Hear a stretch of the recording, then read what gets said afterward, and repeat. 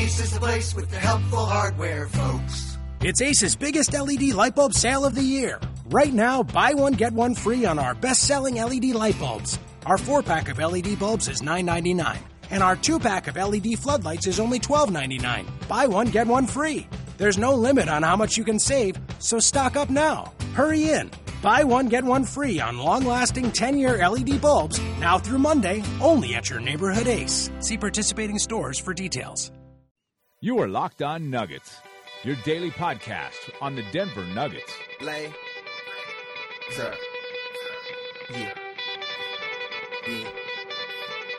Kane is in the building, nigga. Already the show goes on all night. Till the morning we dream so long. Anybody ever wonder when they would see the sun? Just remember when it comes up, the show goes on. What is up, everybody? Welcome to the Locked On Nuggets podcast, part of Locked On NBA Network. I'm your host, Adam Mares from DenverStiffs.com, the largest and best Denver Nuggets blog and community on the web. Check us out if you haven't already. This podcast, obviously, kind of a odd week and an important week in the NBA because we are right now in the thick of it for trade rumors, trade misdirection, trade speculation, both real and reckless. So it's kind of a fascinating week, but there's no basketball being played. So the NBA kind of picks back up on Thursday. But in the meantime, there is still plenty of stuff to discuss. But I think these podcasts for the next couple of days, barring a major trade development, these podcasts will probably be a little bit on the shorter side. So I wanted to start with All-Star Weekend and really talk about Jamal Murray's big night, because that was so much fun. Friday night, the Rising Stars Challenge, the rookie, really it used to be the rookie sophomore game. Now it's, I think, BBVA, Rising Star Challenge. But it's a showcase of the rookies and the sophomores, and both Jokic and Jamal Murray got to be on the big stage. Emmanuel Mudiay still recovering with that back injury. But it was great because Jamal Murray was the MVP, and he wasn't just the MVP. We got to see something from him that we had seen hints of earlier in the season, most notably against Portland at home when he scored, I think, 4 threes in like 50 seconds. But in this game, he got really, really hot, 36 points, 9 three-pointers, and it was just cool to see. I don't think there's very many guys in the NBA that have it in them to make 9 three-pointers in any game, whether it's exhibition or whatever. Now, obviously there wasn't a lot of defense being played, but the way in which Murray was able to get hot and just, it felt like he hit everything he threw up in the fourth quarter. Well, the back end of the second half, I guess, since they don't do quarters, which is really stupid. Just make it 4 quarters. Why do they do that half thing for that game? But he got really, really hot. I don't think he was supposed to close the game out. He came off the bench and in the first half, kind of played that one stretch and then didn't get back in. But he got so hot that they left him in and ended up stealing the show from Buddy Hield. Hield, who was trying so hard to kind of show out and win the MVP, taking up tons of shots. And Jamal Murray goes in there, a guy that was drafted right behind him, and just catches fire and starts lighting it up.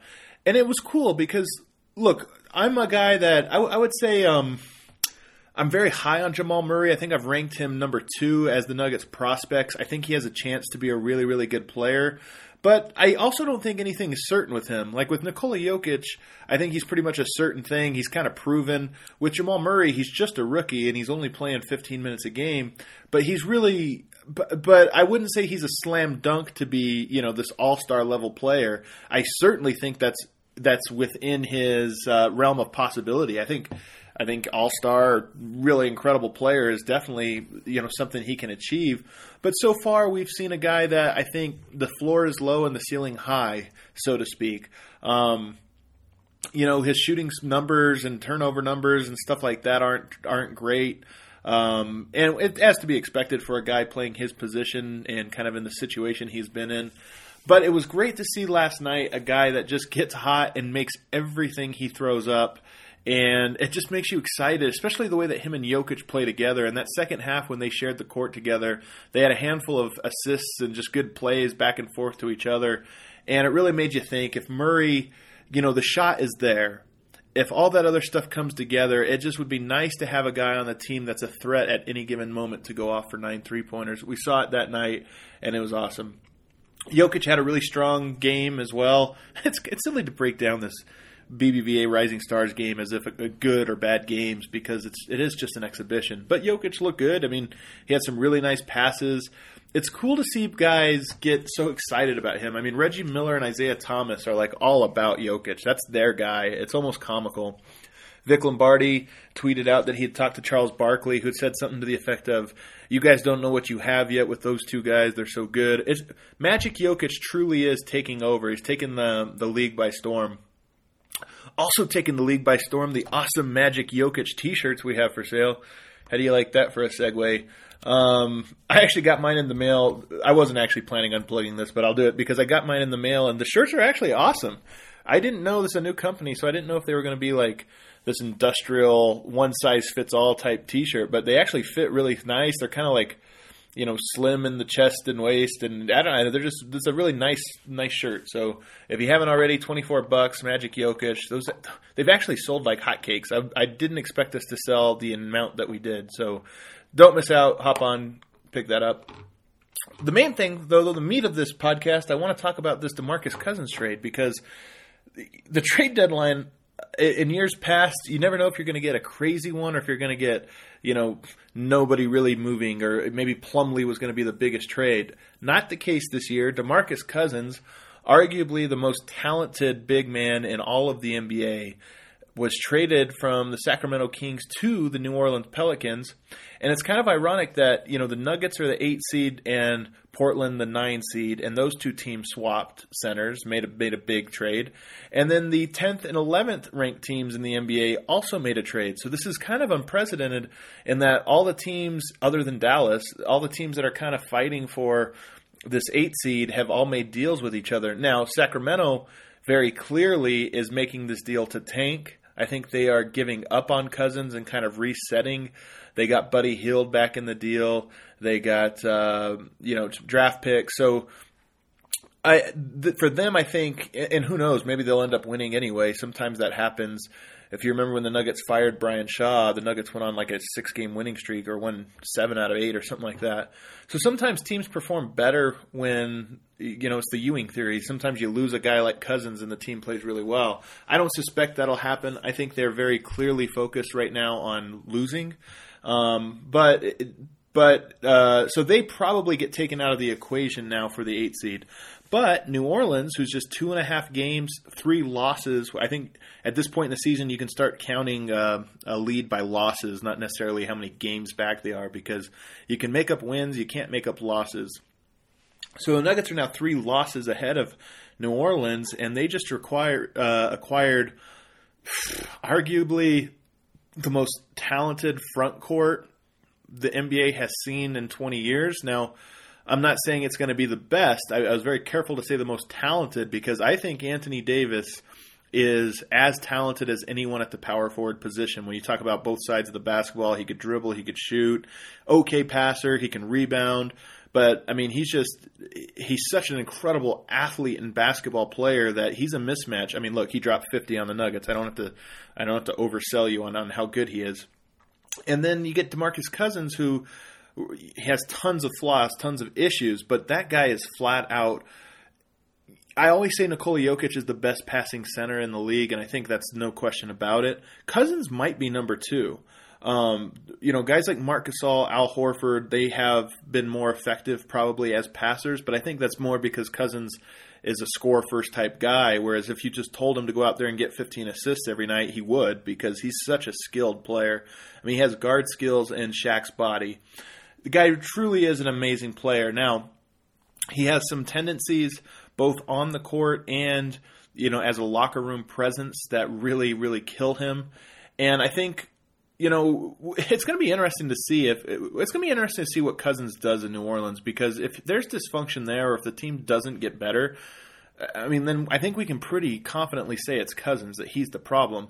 But I think Sacramento and the Kings have had a very unstable ownership and management and just kind of atmosphere there. Their team has been pretty dysfunctional. So Is it Cousins? Is it the Kings? I think we're going to find that out here very quickly. But on paper, who matches up with them in the front court? What center matches up with Cousins, first of all? As great as Jokic is, Cousins is one of the few guys that has absolutely dominated him when they went head-to-head. 31 points, I think. Just overwhelming power. He's also got a three-point shot. I mean, nobody in the league matches up with Cousins one-on-one. You can scheme for him, and you know, you can kind of – there's things you can do to mitigate him, but as a one-on-one presence as a scorer and playmaker, not a single player in the league can handle him. Not one. And then you look at Anthony Davis, I think pretty much the same story. You know, he's been shut down by guys, or really by teams again, but when you're just talking about one-on-one, there's nobody that says, oh, I've got that assignment, I'm going to lock him down. Maybe Draymond Green. But now you move those two guys together, and just think about how difficult it is to guard those guys. Think about all the different actions you could potentially, again, this is in theory, you can get with those guys to create really efficient offense. For me, I would be doing a lot of double high screens to initiate the offense. Both Tim Frazier and Drew Holiday are really, really good at coming off of screens and scoring, or kind of getting the ball where it needs to go. When you run double high screens with talented bigs, you have one dive and one pop. So one rolls to the rim, one pops to the three-point line. Usually, most teams only have one guy that can do one or the other. So, for example, you've got the Charlotte, and they've got Zeller who can roll to the rim, and they've got Kaminsky who can pop. You can't switch that. You can't have Zeller pop because he's not a threat from out there. Same thing with Kaminsky. You can have him roll, but he's not a very effective roller, as far as like an above-the-rim finisher or playmaker, from that spot. So you have one. Now, with the Pelicans, you can do both. Cousins can pop, knock down the three, go to a dribble handoff, hit the mid-range. If you can pass, high-low. Or you can have him roll. You have to roll with him. He's so big, you have to roll early to kind of prevent him from carving out space on the block. He's flopped that around. If it's Anthony Davis, he's a tremendous shooter. One of the best mid-range jump shooters in all of the NBA. He's got three-point range. He's also, a guy that can dribble left to right to do these dribble handoffs. I think his passing will improve over time. Or you can roll him to the rim, and he's one of the best finishers rolling to the rim in all of the NBA. He can play above the rim. He's a tremendous offensive rebounder. The Pelicans themselves actually don't offensive rebound too hard, but I think that should and will change now that they have two bigs. They need to change their emphasis and just pound teams on the glass. But he's a guy that his contested offensive rebound percentage is really high. So this is a Nuggets podcast. I don't want to get too thick into it, but in my opinion, people ask, is this going to work? Is it not going to work? And it's such a great question. I'm giving you all the reasons why it will work, because those two guys, if they can buy in, they just present such an incredible matchup on the offensive end of the floor that I don't think too many teams can deal with. And then defensively, Anthony Davis can guard 1 through 4, no problem. He's so mobile and so good defensively. He can also come over from the weak side and protect the rim. Boogie's a big enough body that he can kind of anchor the defense well enough to kind of force them into tricky shots. I just think that they on paper can be a great pairing. Now the big question mark is both guys love to hold the ball. Cousins loves to hold it at the elbow, hold it on the block, make his decisions. I think of all centers, he has the longest time of possession per touch on average. Anthony Davis is like 5th or 6th or 7th, somewhere in there. Both guys, it's not necessarily ISOs, but it's kind of ISO style in that they like to sit and think and have the ball and go from there. Their best use is going to be making quick decisions now, because you can force the defense into switches if you act quickly. Will that happen? I have no idea. Could you get Carmelo Anthony to be in a high-motion, quick decision offense? I don't think so, because it's just not in his nature.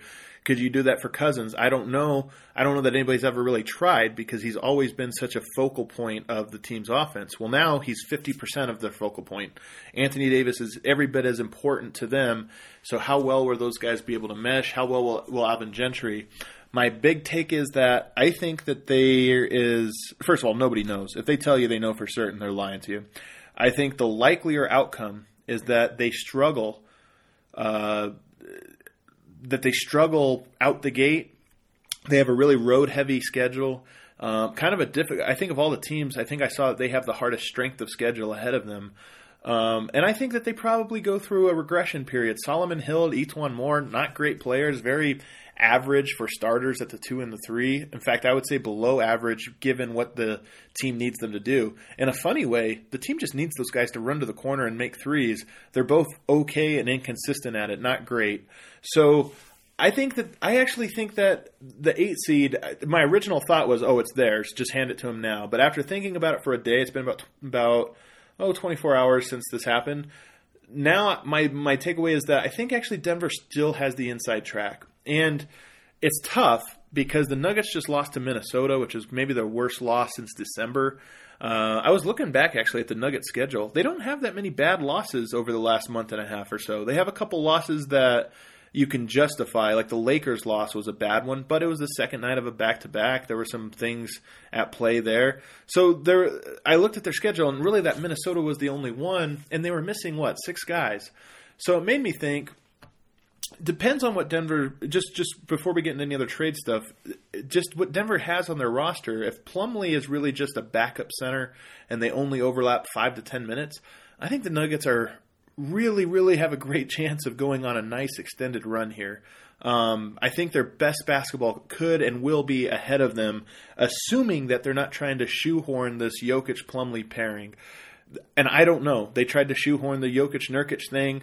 Maybe the team is more focused on next year and the years down the road. And, if we make the playoffs, great. I don't really know what their motivation is. There's reason to think that they really want to make the playoffs, and there's reason to think that they really want to prepare for the future more than anything. And if they do want to prepare for the future more than anything, they probably will try to figure out how to play Jokic and Plumlee together. And that honestly might cost them 3, 4, 5 games, the same way that Jokic-Nurkic cost the team 3 or 4 games early on in the season, maybe more when you consider, what happened after that with Jokic going to the bench. So when I sat and thought about today, I thought, this Nuggets team, I actually really like it. When Jokic is on the court, they've been great. Now they have a guy in Plumlee that can replace him and at least be average, if not above average. And I actually think I still think they have an upper hand on even New Orleans, who has some great superstar talent, but might need some time to mesh and honestly might need some trades to be made to kind of open up the spacing. I actually wouldn't be surprised if Omri Caspi sneaks into the starting lineup there, because I just think that his playmaking and shooting is more important than whatever it is that Solomon Hill and Etuan Moore will provide them. I mean, I don't think they need the kind of the dribble drives that guys like Hill and Etuan Moore provided before. So that's that. I think if you're a Nuggets fan, I wouldn't lose hope just yet, because I actually think the Nuggets are still the heavy favorite. And there have been Number Fire, another one of these mini blogs that kind of does advanced stats betting predictions, came out and had Denver as a 44% chance to make the playoffs, which was by far the strongest odds of all the teams vying for it. New Orleans was only at like 11% or something. So Denver's still in the lead in terms, at least according to some of these stat guys. Nuggets rumors are starting to really trickle in, and it's interesting. It sounds like the Rockets are very interested in Wilson Chandler. Chandler, of course, has familiarity with Mike D'Antoni from before. Played some of his best basketball early in his career, honestly, for Mike D'Antoni. It would be a great fit. I don't think that there's a deal to be made between those two teams, because I'm not sure that the Denver can get back great return for him. There's not really a one-to-one type deal out there that I think Denver can pull off with them. So I would be surprised if that's the deal that happened. But who knows? Maybe behind the scenes there's some bigger type of deal.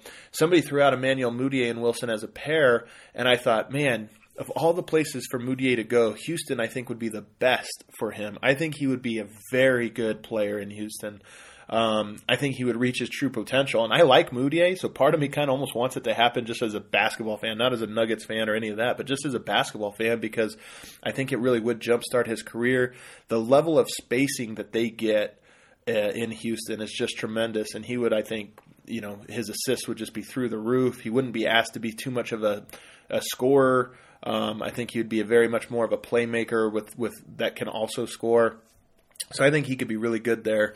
And really develop into a fine player. But again, that rumor hasn't come out. That's just Adam speculating. So I don't think that necessarily Houston is the place to look. But then again, today there was a report, or a rumor, I should say, in Zach Lowe's podcast that or Zach Lowe's article about trade buzz, that the Nuggets were looking for at least one first-round draft pick. It sounds like more of a mid to late first-round draft pick, and probably a second first-round draft pick for Danilo Gallinari or Wilson Chandler. Now, I think Gallo is regarded as the better player among the two around the league, much more impactful player, and I think that's probably fair. That's why he starts here in Denver. And but he only has this year left on his deal, and then he's a free agent, whereas Wilson, you at least get a year after this one. So it makes their trade value a little bit more even, I would say. That's a steep price, I think, for Denver. Trying to get 2 first-round draft picks, I just don't know that teams are going to be willing to part with them, even if you're talking about a team like Cleveland or somebody that's going to the first-round draft pick is going to be 29th or 28th or something like that. It's really basically an early second-rounder or about as valuable as that. I don't think Denver's going to find that for Gallo. Now, what is interesting to me about the rumor is just that those guys' names are allegedly being thrown out there. And I actually think that's a positive thing. I love Wilson. Everybody that follows me knows that I really like him.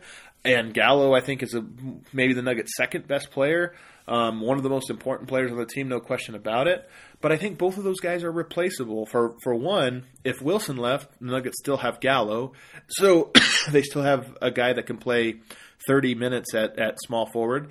And then you slide Will Barton over, and he becomes now the backup small forward. It frees up minutes for Jamal Murray to maybe play a little bit more. Juancho Hernangomez can also slide and play some small forward minutes. If you want to do a stretch 4 like they used to with Wilson Chandler, you could play Wilson and Juancho together and kind of have 2 guys that are interchangeable at the 3 and at the 4 against certain lineups. And then if you trade Wilson Chandler, the same thing is true.